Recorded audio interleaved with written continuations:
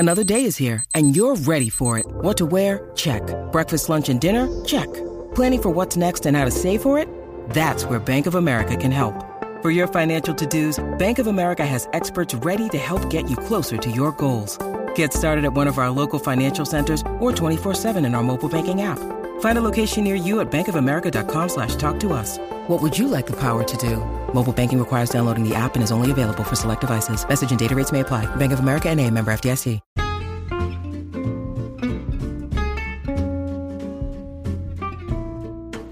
Hey there, welcome to The Tint. I'm your host, Scott Fellman, and it's time for another foray into the world of aquariums from our slightly different perspective.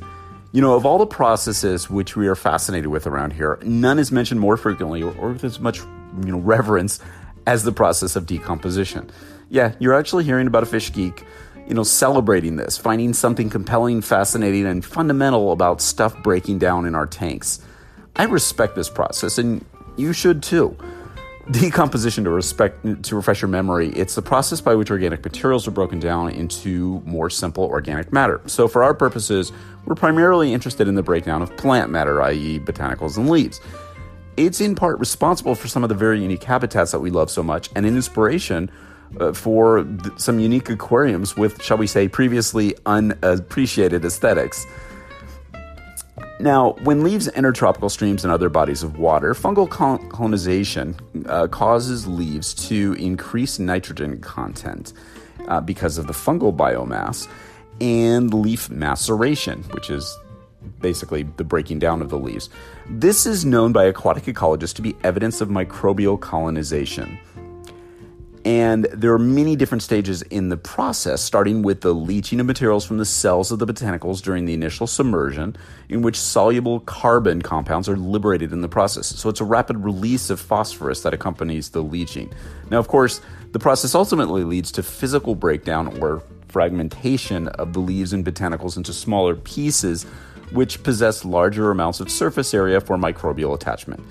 And extensive ecological studies done by scientists specifically in regards to leaf litter have yielded a lot of information about this process, a lot of which we can probably apply to our aquarium practice or at least our body of knowledge. Now, the fungi known as aquatic hyphomycetes produce enzymes which cause leaf maceration, and in as little as 2 to 3 weeks, as much as 15% of decomposing biomass in many aquatic habitats is processed by fungi alone, according to one study that I found. That's amazing. In experiments carried out by aquatic ecologists in tropical forests in Venezuela, decomposition rates were really fast, with as much as 50% of leaf biomass loss in streams occurring in less than 10 days. That is really fast. And that's something to think about when we talk about our aquariums. Now, the ultimate result is the transformation of what ecologists call coarse particulate organic matter into, wait for it, fine particulate organic matter, which may constitute an important food source for other organisms that we call deposit feeders, which are aquatic animals that feed on small pieces of organic matter that have drifted down through the water and, settled on the bottom or the substrate. And then, of course, filter feeders, which are animals that strain materials, there's suspended organic matter and small food particles from the water column itself. And yeah, insect larvae, fishes, and shrimp help with this process by grazing among or feeding directly upon the decomposing botanical materials. We talked about this just recently, didn't we? So-called shredder invertebrates, shrimps, etc., are also involved in the physical aspect of leaf litter breakdown, which makes sense because they're tearing the stuff apart when they're eating it, right? Now, there's a lot of supplemental food production that goes on in leaf litter beds and other aggregations of decomposing botanical materials. It's yet another reason why we feel that aquariums fostering significant beds of leaves and botanicals offer many advantages for the fishes which reside in them. The biggest allies we have in the process of decomposition of our botanicals in the aquarium are bacteria and microbes, meaning, bacteria, fungi, and protozoa specifically. Ecologists will tell you that during the early decay phase of botanicals and leaves, the leaching of water-soluble substances plays a key role in the loss of the physical mass of these materials, as we, talked about, below or above.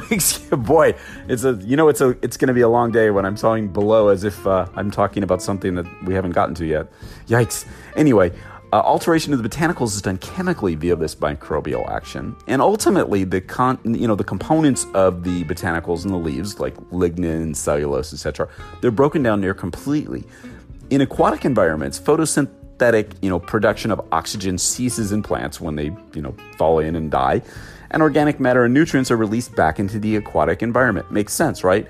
Fungal colonization facilitates the access of invertebrates to the energy trapped in, deciduous leaves and other botanical materials found in tropical streams. Bacteria and fungi that decompose decaying plant material, in turn, consume dissolved oxygen for respiration during the process. You think you know where we're going with this, right?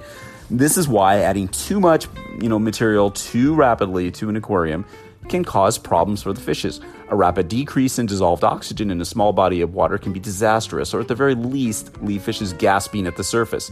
And of course, that's why we tell you to deploy massive patience and to go slowly when adding botanicals to an established aquarium. So we've just discussed a lot of interesting material about how the process of decomposition of botanical materials occurs in tropical streams and, of course, in our aquariums.